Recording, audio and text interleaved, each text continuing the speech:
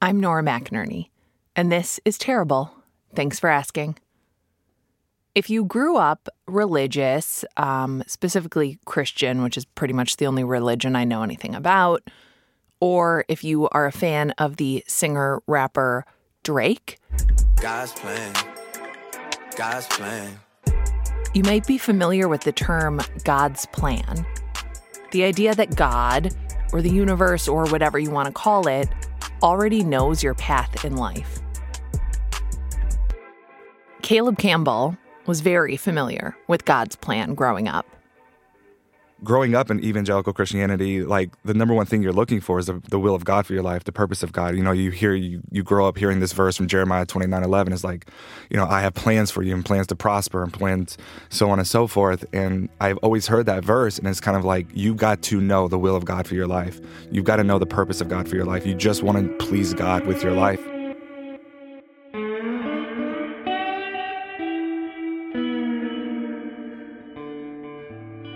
Caleb knew that God's plan for his life was sports.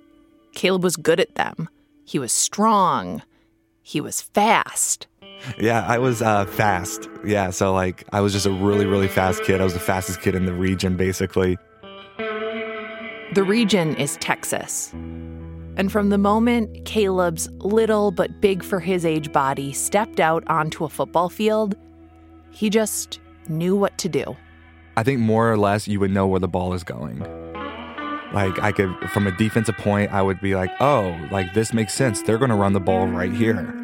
This is where they're going to run the football, so I know I need to be there to make the play. And then from an offensive side, just knowing, basically looking at a defense, and it's crazy because you're 6 years old, just looking at a defense and knowing where the weak side of the defense is and being like, okay, this is where I'm going to take this play.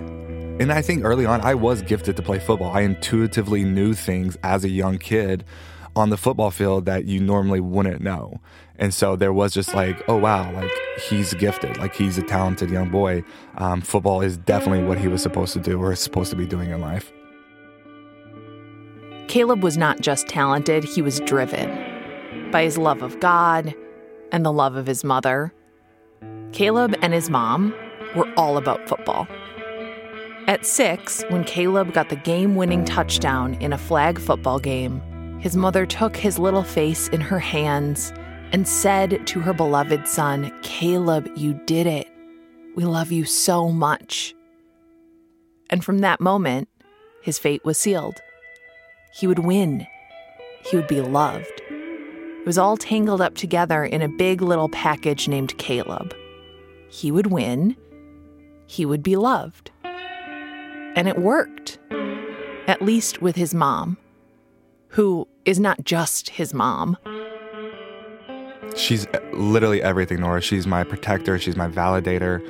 My mom became the God of my life. She fought my battles. She spoke on my behalf.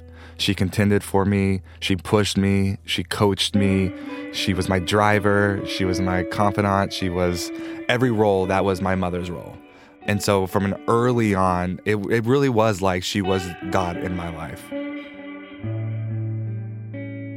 You can't be a driven kid without a driven adult to drive you. Literally to take you from point A to B to C over and over again. Most of parenting is just being an unrated Uber driver whose riders don't appreciate that you pack them juice boxes. But Caleb's mom dedicated her life to her son's life. She homeschooled him for 2 hours each morning, then brought him to a gym where he'd train on his own for 6 hours, then pick him up, take him home, and finish up his schoolwork. The goal was to win, to achieve excellence. But what does that mean when you're a kid? Where is all this effort going? That's when I would start to hear my mother saying, basically, we don't have the means to send you to college. And if you want to do something with your life, if you want to be somebody, this is on you. And you're going to have to use football or use sports in whatever capacity to make something of yourself. To make something of himself, Caleb needed to break the cycle he saw around him in his small town in Texas, where people would graduate high school, get married, and work in the oil fields until they retired. Caleb's goal was to work hard, get into a college, and go pro. Work hard, go to college, go pro. So, driven by God and by his mother, who was a licensed driver, unlike Jesus, Caleb was a football and basketball star by middle school. I was the kid that was running wind sprints on my own because I wanted to get better. I was shooting 1,000 shots a day on the courts because I wanted to get better. I knew early on somebody was training harder than me, and I didn't want that. Oh my goodness. There was no room for failure at a very young age, and I don't even think I could explain to you what failure actually meant other than disappointing God and disappointing my mom. Sports were half of Caleb's life. The other half of Caleb's life was God. Caleb and his family would go to church at least a few times a week. And I also remember being at church in junior high, and we had like a guest minister come in, and like it would turn into what we would call, quote unquote, a revival. And so this guest minister was supposed to come in for 2 days, and she ended up staying for a month. And we had nighttime services every single day for a month. And I remember getting what they would call a word from God over my life. And this guest minister basically like prophesied over my life and saying like, you know, something along the lines of like, you're going to make the game-winning shot in life or something like that. As God's plan would have it, Caleb was set to play a basketball game the Friday after this prophecy.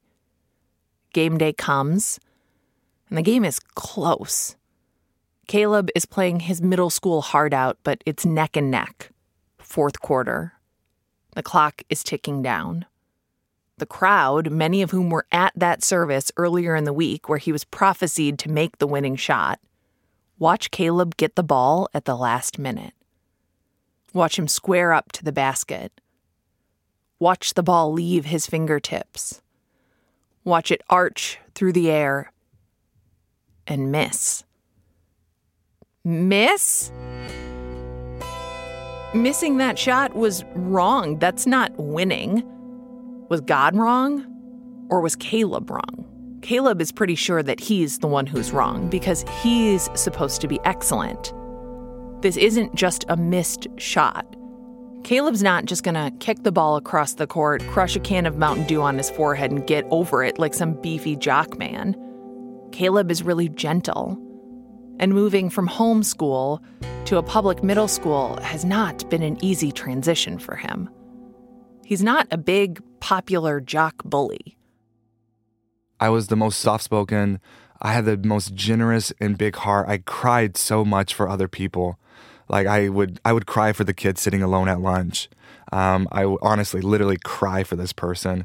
I didn't curse. I didn't do anything that would get me in trouble. I walked a fine line, scared of getting in trouble, scared of disappointing people.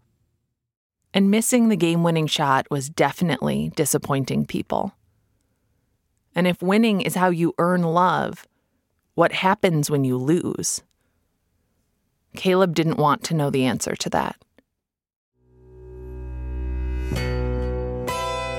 Caleb was a star on the field and on the court, so you'd think he was the belle of the middle school ball, but no, he was a pariah everywhere. The love that he earned by winning had a limit to it. Once the jersey came off and the game was over, the spell was broken.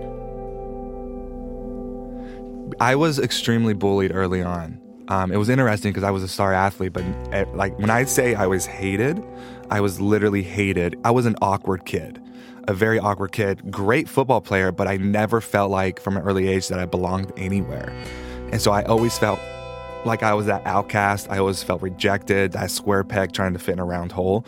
And my mom would make it worse, even though she would try to make it better by like calling the parents of the kids who were creating so much and wreaking havoc in my life. It would just amplify it now when I went to school the next day.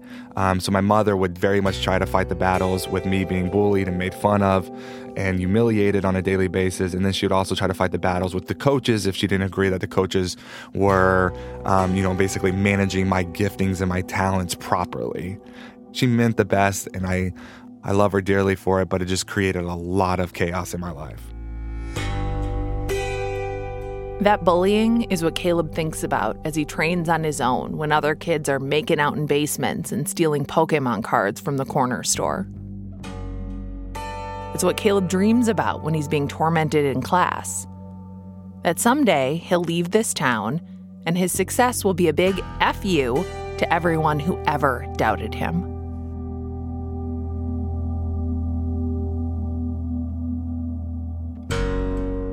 But first, he has to get through high school.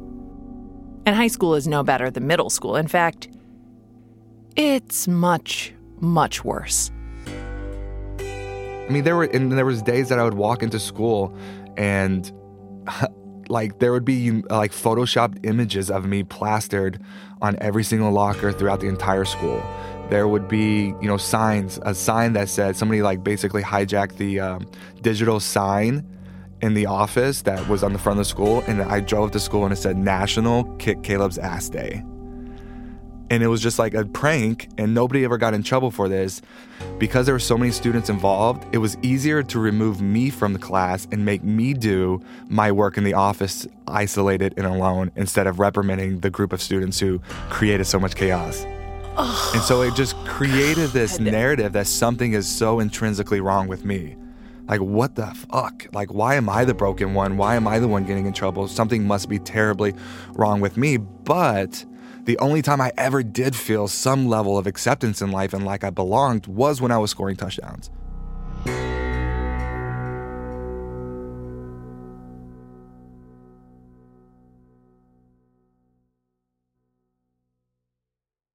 All of this energy makes Caleb hate himself. Even when he's winning games, even when he's inducted into the Texas High School Football Hall of Fame while he's still in high school, nothing's good enough. There's nothing he can do or say, nothing he can win that makes him good enough for the kids at school. And this is anxiety-inducing, and the only way Caleb knows how to deal with this anxiety is through God. And God's plan for Caleb's anxiety was for Caleb to just banish it, for Caleb to rebuke it in the name of Jesus. How would you rebuke it? You would just be like... Just say that. Like, I rebuke that anxiety in the name of Jesus. You have no place in my life. And then you'd go on with life. And you would honestly think that I have to have faith in Jesus to deal with this anxiety. But Jesus is not a licensed mental health professional, and the rebuking doesn't work. So Caleb tries to act like his anxieties aren't there, even if they are all the time and they're getting stronger.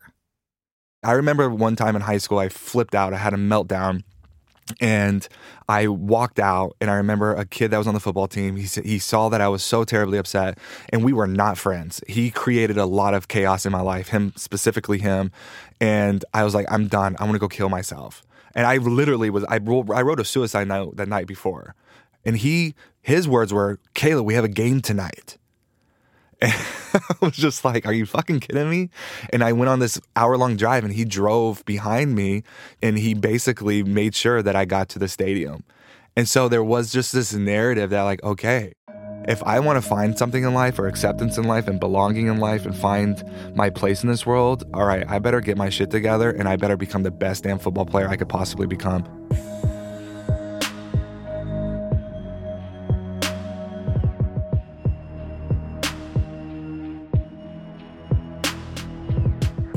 Work hard, go to college, go pro.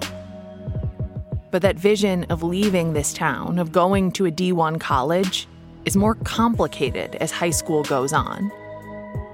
Caleb's mother's devotion to managing her son's gifts means that she makes a lot of phone calls to coaches, to teachers, administrators. What she views as enthusiasm is viewed by other people as meddlesome at best. Part of getting noticed by college coaches is having your high school coach do some networking and promotional work on your behalf. Maybe they make some calls, send some game tape to college recruiters. Your high school coaches vouch for you and your talent and hopefully help you lock in a college scholarship. But Caleb's coaches don't do that. They don't put him forward to schools. possibly because they were so annoyed by his mom. And as Caleb's high school career draws to a close, that window of opportunity is more like a keyhole.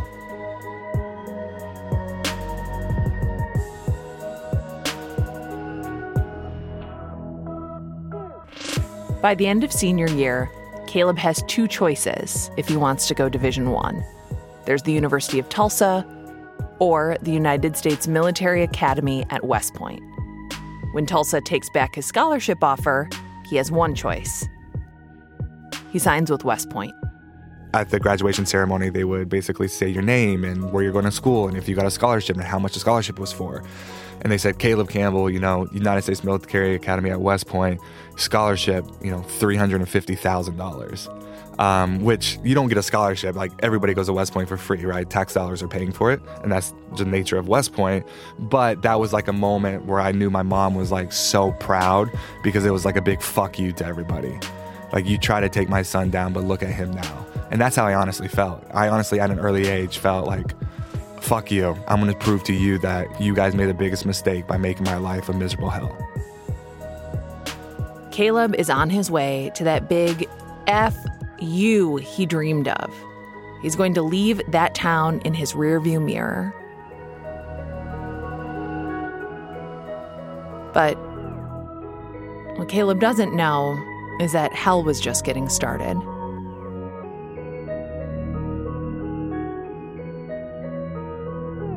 More on that after a little break.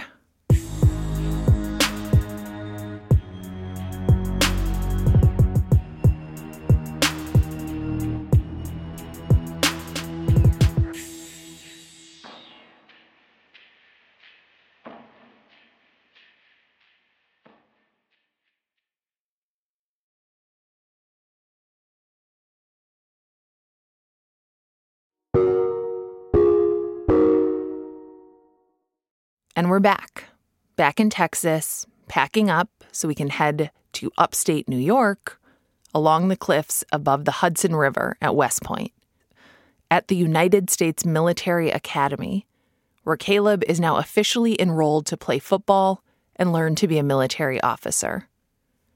Expectations here are high. West Point is highly competitive, and Caleb is a star athlete who can really do something for their not very good football team. Everyone expects everything from Caleb, and they've promised him that West Point is the place to fulfill his dreams in return. They sit you down with CEOs of Fortune 500 companies and basically saying, like, this is what you're going to get when you come to West Point. And so it's like a no-brainer. Like, I'm going to play Division I football, and then I'm going to serve my country, and I'm going to be part of this elite group of people that just crush it in life. Like, sure, I feel really special now, so I would identify it as a success. Crushing it in life is a high bar, and yeah, Caleb has been crushing just about everything up to this point, but he's also still that sensitive kid who cried for the kid alone at lunch, who got bullied all the time by all the people in his life. I remember sobbing the day that I left my hometown, like just weeping out of fear. The fear is the same one he felt as a kid when he lost that game-winning shot. The same fear he felt anytime he lost a game or made a mistake on the field. It's the fear that he's not going to be good enough and that everyone is going to find out. And I remember thinking to myself as I was leaving to go to West Point, like, I'm going to do whatever it takes to fit in. I don't care what it costs me. Mind you that, like, I don't drink. I haven't had sex. I've messed around with one high school girlfriend and we thought we were going to hell. Not even joking. She burned her bra because she was so ashamed, and we were so ashamed that my hands touched her boobs. So I have done absolutely nothing.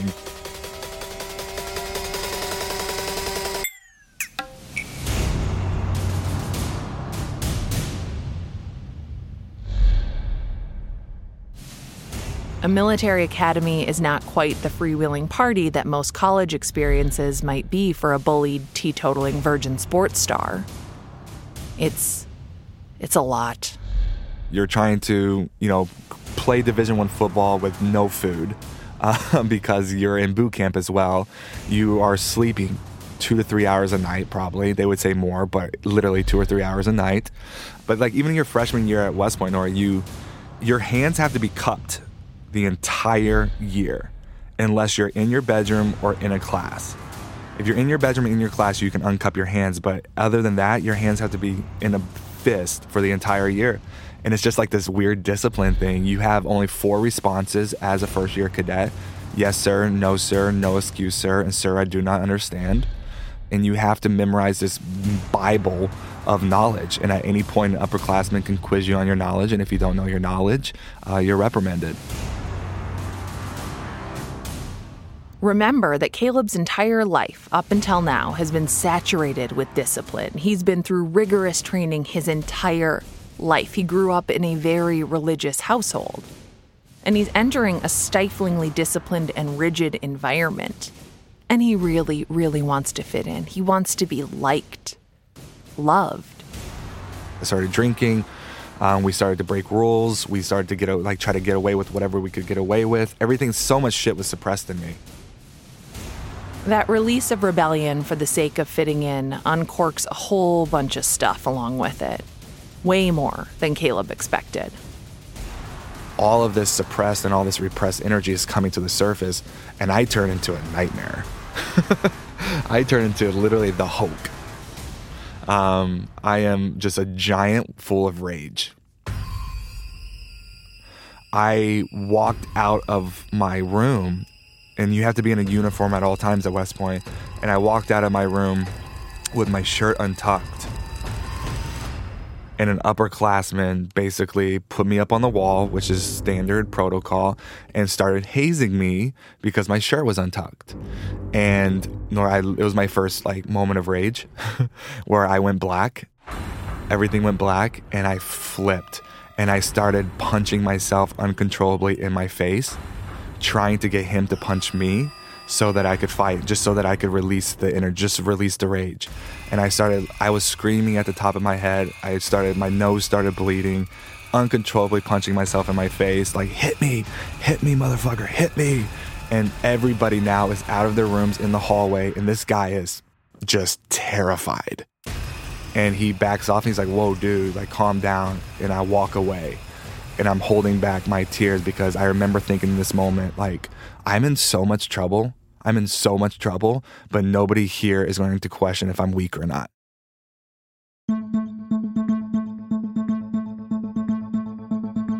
I went to my best friend Jordan's room, and I just broke down and I lost it, just uncontrollably sobbing. And that was my first moment of real rebellion. Found myself in a lot of trouble the next day. Being reprimanded is a punishment called brigade board, which amounts to spending a Saturday in your full uniform walking in a square for 6 hours at a time. Caleb gets 90 hours for beating the crap out of himself. 90 hours of walking. Caleb pays with his time. And he pays the way he always has, by hating himself and by being hated. There's an unspoken rule not to speak to Caleb unless he speaks to you first, which means that off the field, he's left alone. On the field, he's worshipped by a crowd of fans and by his mother, who is still there on the sidelines cheering him on. I remember my freshman year, my mother actually divorced my father and followed me to West Point. And my mom found this group of people, and they worshiped my mom because I was her son. And so my mom found this external validation and this whole new level of love, where she felt like, I've invested everything in you, and now I'm getting the reward too. It's paying off for me as well. So she's also finding this love and acceptance that that has been up to this point unparalleled in her life.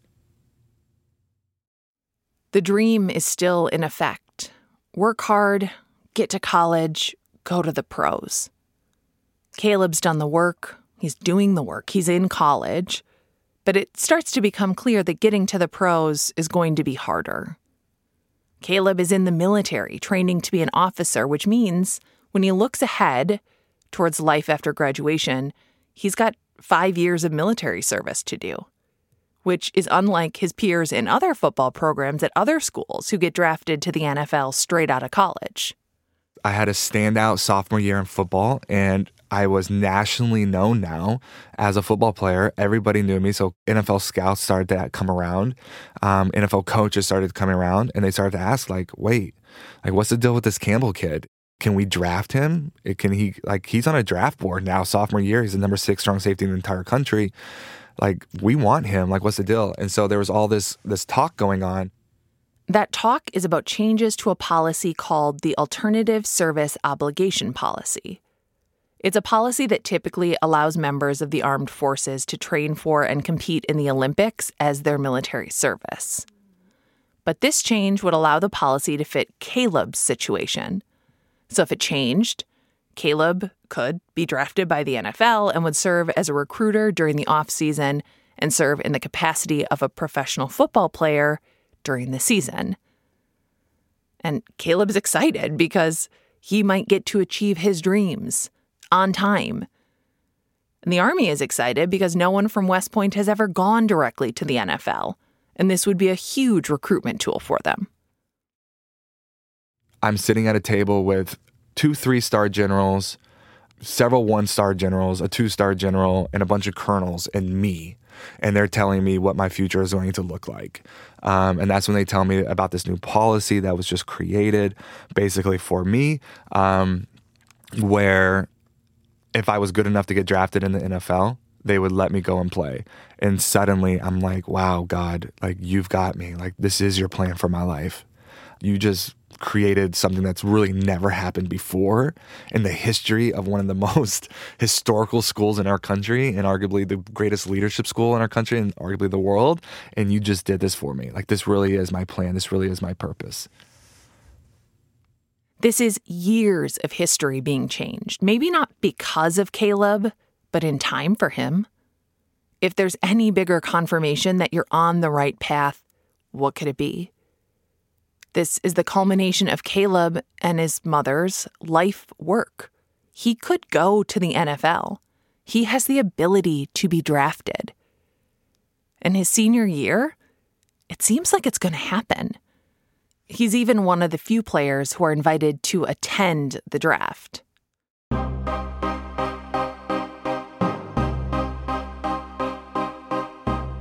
Not only do they invite me to the NFL draft, 7th round comes up and they're basically following me live throughout the entire draft. So the entire world watching this draft is getting this story of Caleb Campbell and West Point. Is he going to go? Is he not going to go? Like, what's his deal now? What's going to happen? And the 7th round happens, and the commissioner of the NFL, which he's never done ever, walks to the podium in the 7th round. And he says, like, you know, with the 218th pick, I'm happy and, you know, proud to announce that the Detroit Lions have selected Caleb Campbell. And the entire Radio City Music Hall filled, you know, to capacity is chanting like, USA, USA. Like, I am now the feel-good story of this NFL draft. Everybody in the country, in the sporting world, now knows my name. Listen, Caleb Campbell being selected by the Detroit Lions out of West Point may have been the feel-good story of the second day of the draft and maybe the entire draft. This is a huge FU to his high school tormentors.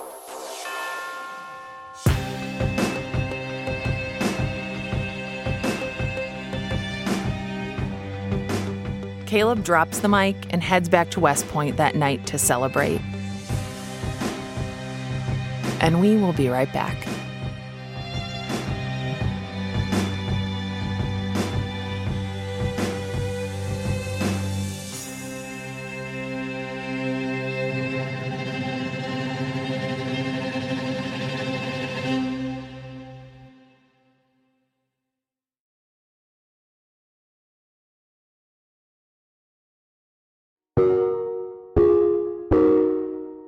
We're back. Caleb has just been drafted to play pro football for the Detroit Lions. His dreams to work hard, go to college, and go pro has reached its culmination. He did it. These are life dreams coming true. Caleb leaves New York City and the spectacle of the NFL draft. They drive up the Hudson River and arrive back at West Point, where he's met by his friends and a box of pizza and a night of celebration. He's the feel-good story of the moment. But just after falling asleep, Caleb isn't feeling so good. I woke up at 2 a.m. and I thought I was dying. And I was having my first panic attack.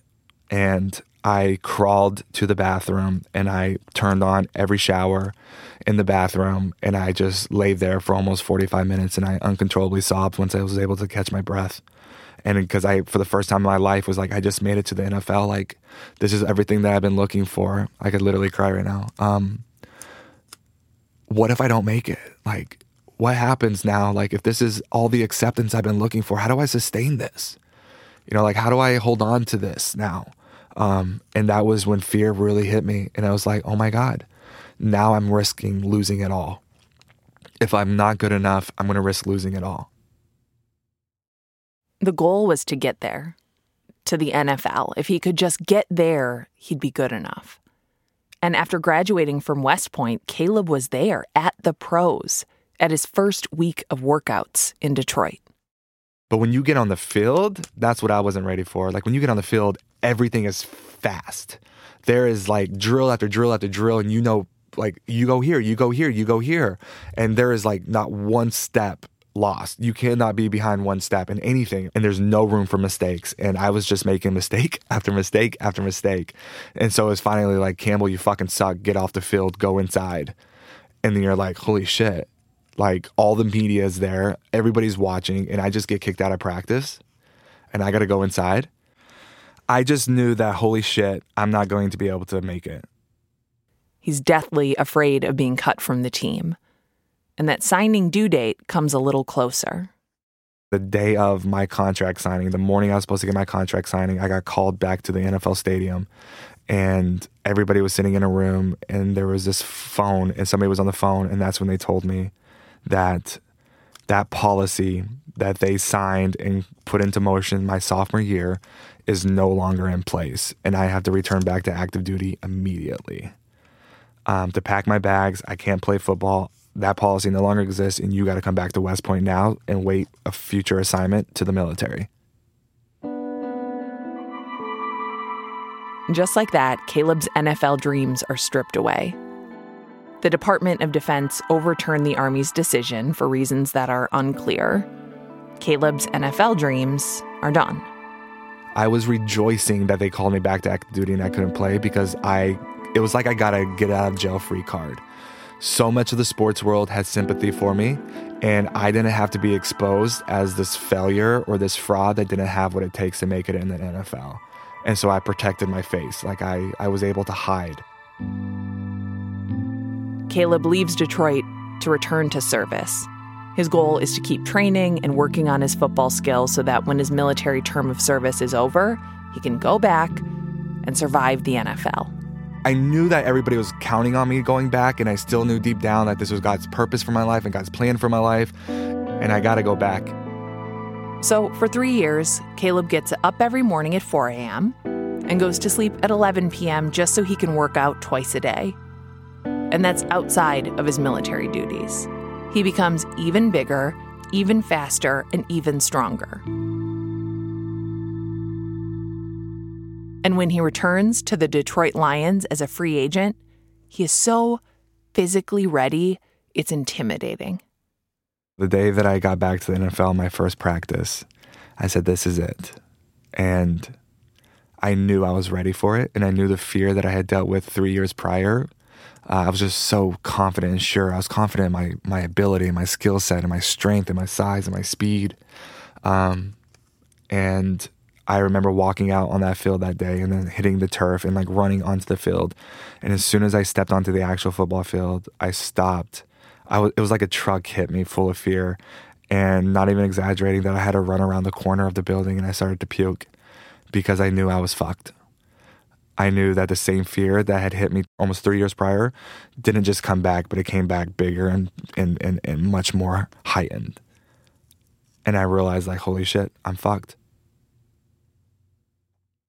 Caleb is a brick wall of a human. He's talented, he's smart, he knows the game. He's physically and mentally absolutely capable of getting on that field and holding his own. But emotionally, he's an imposter. He's terrified he'll fail. He's sure he will fail. So his goal immediately changes from playing in the pros to just being in the pros. And there is a difference. Trying to be good enough to actually be on the practice roster or be on the team, but not good enough to play on Sundays. Because if I could be good enough to be on the practice roster, I had little chance of being exposed as somebody that didn't have what it takes. And I still got all of the recognition, the love, and the acceptance of going out during the week and being on an NFL team and people worshiping you and loving you and me like getting that hit of just acceptance, but not good enough to play on Sundays, because if I played on Sundays, I really risked the world seeing me and being exposed as somebody that just wasn't good enough.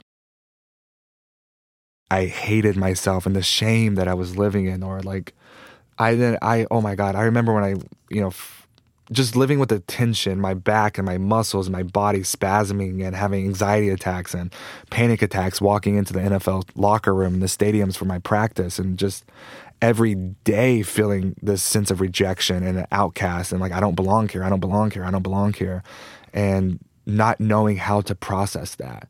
Because at this point, I can't name my emotions, I can't name my feelings, I can't name my thought, I can't name anything. I live 100% reactive to what I feel, and it's just chaos, and I don't know how to deal with it. With adoration and debilitating stress, Caleb starts to treat his anxiety with something other than Jesus. It's just drug after drug after drug and drink after drink after party, just trying to cope with how bad I hate myself. I didn't want to study my playbook, Nora, because if I studied my playbook and I went out there on the field and I wasn't still good enough, what does that say about me now? At least in not studying my playbook, I could go out there on that field and not be good enough and have the excuse in my back pocket that I didn't actually study my playbook. But if I did study my playbook, things would be different. What are you afraid of at this point in your life? Living an insignificant life.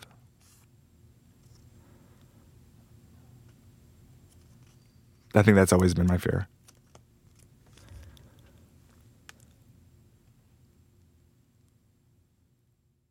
Caleb has achieved all of his dreams. He's served his country in the armed forces. He's accomplished his goal of making it to the NFL. He's actually living his dream of being in the NFL. But he's no longer really dreaming. Instead, that space is being filled with fear. The fear of failure, the fear that he's not good enough, the fear of living an insignificant life.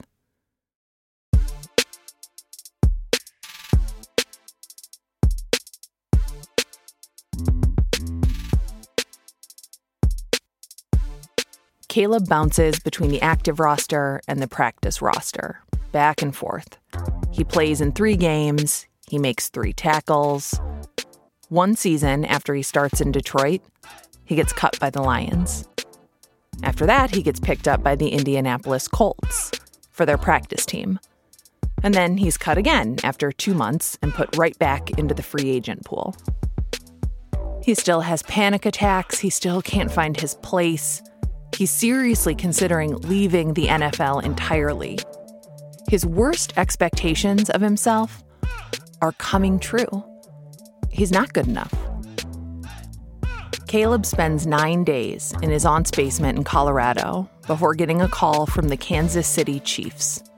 They want him on the team. And I was like, all right, I'm going to give it one more shot. Scared to death, but I'm going to give it one more shot. And I go out to Kansas City. And the general manager of the team, he's a Spirit-filled Christian, and he's talking to me about God and how he feels like the Lord laid it on his heart to bring me in. And I'm just like, what? Like, oh my God, like, this is amazing. Like, this is what for the first time, I feel like I'm home. I love Kansas City, and I love this atmosphere at the stadium. Like, wow, this is amazing. Like, did I get through it? Is this what I've been looking for? And when I get to Kansas City, it's just like everything like aligns properly. And I remember, because I had mentioned like practice is everything. And I remember going to my first practice at Kansas City, Nora, and I crushed it. Literally had the best practice of my NFL career. Everybody's congratulating me. People are like, slapping me on my ass and on my helmet and saying, great job, like you're doing it. We're pumped that you're here. Everything is good, right? And I remember just feeling like, fuck, I did it. This is what I've been waiting for. Finally. And now that he's dominated a practice, Caleb is excited to finally be pointed out as the example of what to do on the field. For the first time, he's not dreading sitting in a room and reviewing the practice tape with the team. This time, I'm like, hell yeah. Like, I just had an amazing practice. Like, this is going to be great. I'm ready for this. I'm excited. I'm laughing. And I'm having a good time. And I remember sitting down in my seat, and I remember me coming up on the film, and coach said, like, where's this new kid, Campbell, at? And I'm like super excited, right? Because I'm like, oh yeah, like he's gonna congratulate me and like awesome and whatever. And I'm like, I'm here, coach. And he looks at me and he takes this long dramatic silence pause, and he looks at me and he says, if I ever see you do this shit again, you'll never see this field or this team, or you'll never put on a uniform from this team as long as you're in the NFL. And then he proceeded to basically unravel this play and find every small thing that I did wrong. I was so angry. I was biting my lip to the point of bleeding. And I remember freaking out, walking out that day and looking up at God and walking out and storming out and just being like, God, when the fuck is good enough ever good enough for you? And that's when I realized something was drastically wrong in my life, and I had to walk away from football to go figure it out. 3 months later, Caleb gets cut from Kansas City. And instead of re-entering the free agent pool and trying to make it back onto a practice roster on some other NFL team, Caleb walks away. Away from the NFL, away from his mother's expectations, away from his significant life. When I got cut for the final time and I told my mom, I'm done with the NFL. And I called her and I told her that, like, I'm done. She said, what am I going to do with my life now? And I think that illustrates my relationship with my mother and her relationship to me. But I just remember being like, wow, okay. And my response was, don't worry about it, Mom. I've got us. I'll take care of us. I'll figure something out. And I just knew that, like, who is Caleb Campbell? Like, who the fuck are you? I have no idea.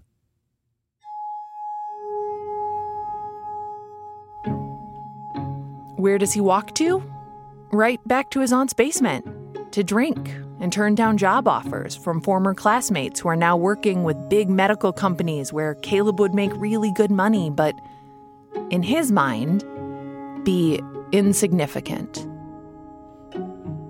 And I'm sitting in my aunt's basement, and I'm on the third bottle of wine, and I'm drunk, and I'm scrolling through Twitter, and I come across this Twitter feed from a church in Canada that somehow ends up on my Twitter feed. Never met these people before, and I'm just like, holy shit, thank you. You are putting to words how I feel in this moment. And I felt known. Looking back, it was the first time I felt known and seen in my life. I packed up my car with what could fit in my car, and I drove to Canada, and I walked into this church, and I basically said, hi, my name's Caleb. You guys don't know me.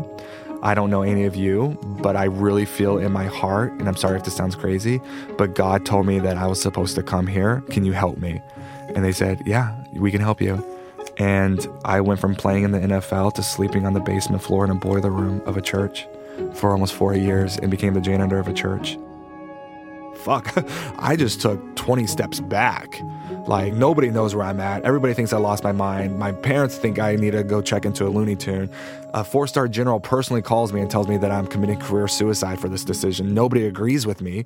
I'm all alone, and I'm trusting complete strangers in my life to help nurture me and lead me down this process. And I don't have a damn clue who Caleb Campbell is.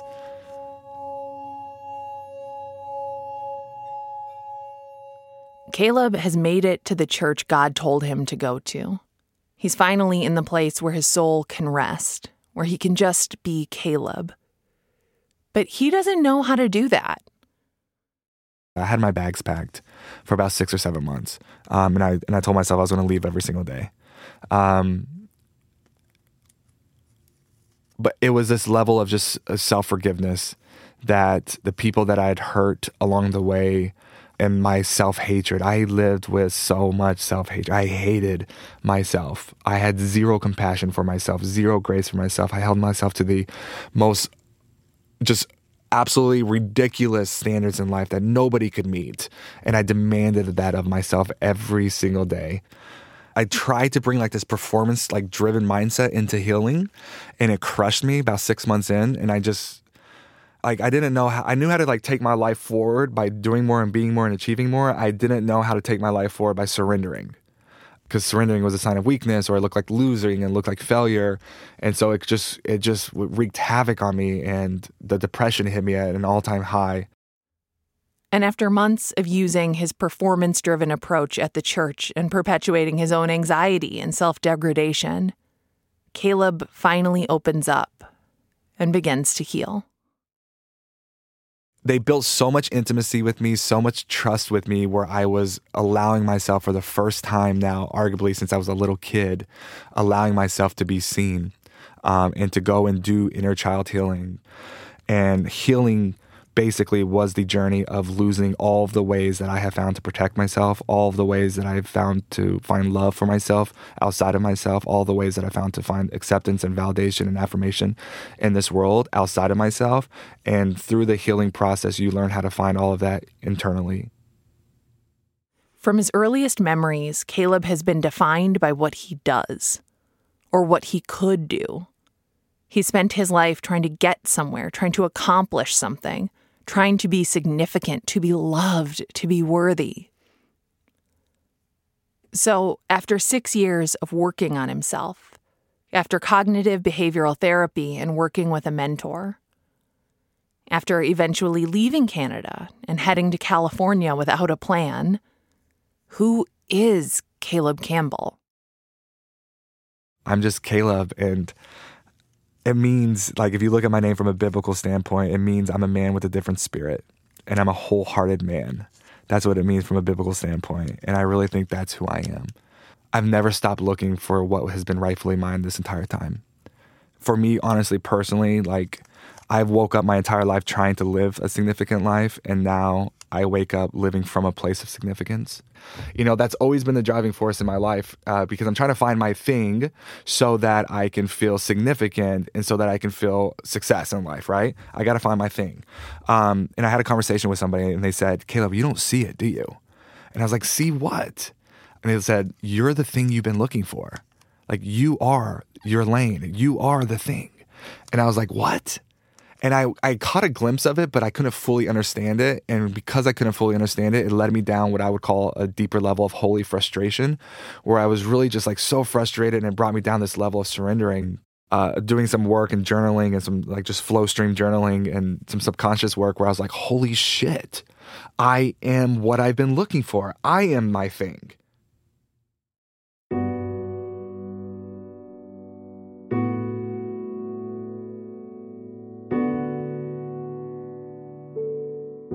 Okay, I've one more.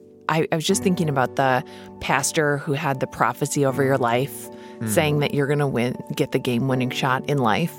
Yeah. Do you think about that? And like, maybe she was right, just in a different way. She was so right. Yeah, she was so right. And I think that's the whole point of life. I think life is learning how to detach ourselves from the expectations of the way that we think life is going to look like. Because every time we live life according to our expectations and thinking life is going to be the way that we think life is going to look like, we literally reduce God, or we put God in a box to meet our agendas. The expectations and the promises that God or this universe has for your life is true. It's real. 100%. I don't have a lot to say about God's plan, but I know a little something about seeking love and approval through accomplishment and approval. Like, if you approve, stranger, listener I've never met, I'm okay. If you do not, literally I will change everything about myself immediately. Just send an email to norachangeyourself@ttfa.org. I do know that it's the work of a lifetime to try to untangle our self-worth from what we do and how we do it and how well we do. And I know that Caleb is still young, and the process is not finished for him. It's never really finished for any of us, I don't think, at least not for those of us who are blessed/cursed with any fraction of a sense of self-awareness. We will spend our lives on this journey. And I did say journey. And Hans was like, really? You want to say journey? Yeah, dude, it's a journey. Pack your bags. We're trying to get better. We're trying to figure out where we're going and why. And I wish us all the best of luck. And so does Caleb. It's just never going to happen the way you think or expect it to happen, because that's the process. It's got to go that way, because in that process, you're going to begin to discover who you really are through an inner healing journey. And that is the spiritual journey back home to yourself.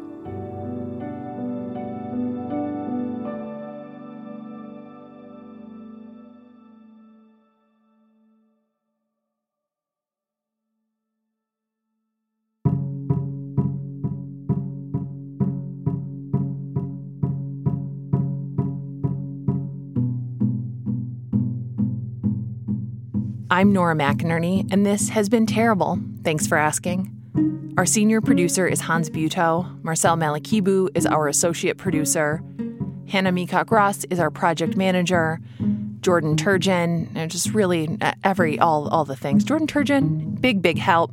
Megan Palmer is our intern and a vegan. Sasha Aslanian is a gentle and kind soul who always gives us such insightful comments on our episodes and helps us get them ready and helps them be better. Sasha is on this journey with us. Thank you for being on this journey with us, Sasha.